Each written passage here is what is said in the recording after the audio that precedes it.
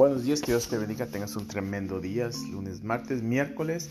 No te olvides, tenemos estudio bíblico. Ven, crece en las cosas del Señor. Si no estás creciendo, atiende un estudio en medio de la semana. Necesitas que seguir adelante, conectándote con la gente del pueblo de Dios. Amén. Que tengas un tremendo día y que Dios te bendiga. En el nombre de Jesús. El verso de hoy es Mateo 6:25. Dice: entonces te digo que no te mortifiques por las cosas de cada día, porque si no tienes suficiente comida o agua o la ropa, porque la vida es más importante que el agua, la comida y el cuerpo y la ropa. ¿Que no es?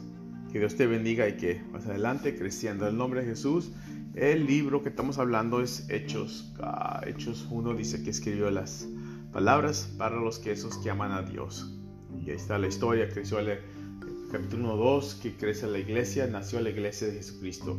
Leí el capítulo, voy a libro por libro, y cuando acabe voy a volver con los gente del Nuevo Testamento.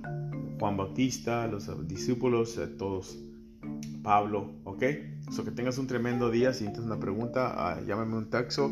Y ayer, perdón que no te mandé el devocional, estaba un poquito ocupado. So, acuérdame, si no lo recibes como para las 10, mándame un texto, un tal devocional. Que tengas un tremendo día y que Dios te bendiga. Acuérdate quién eres en Cristo. Amén.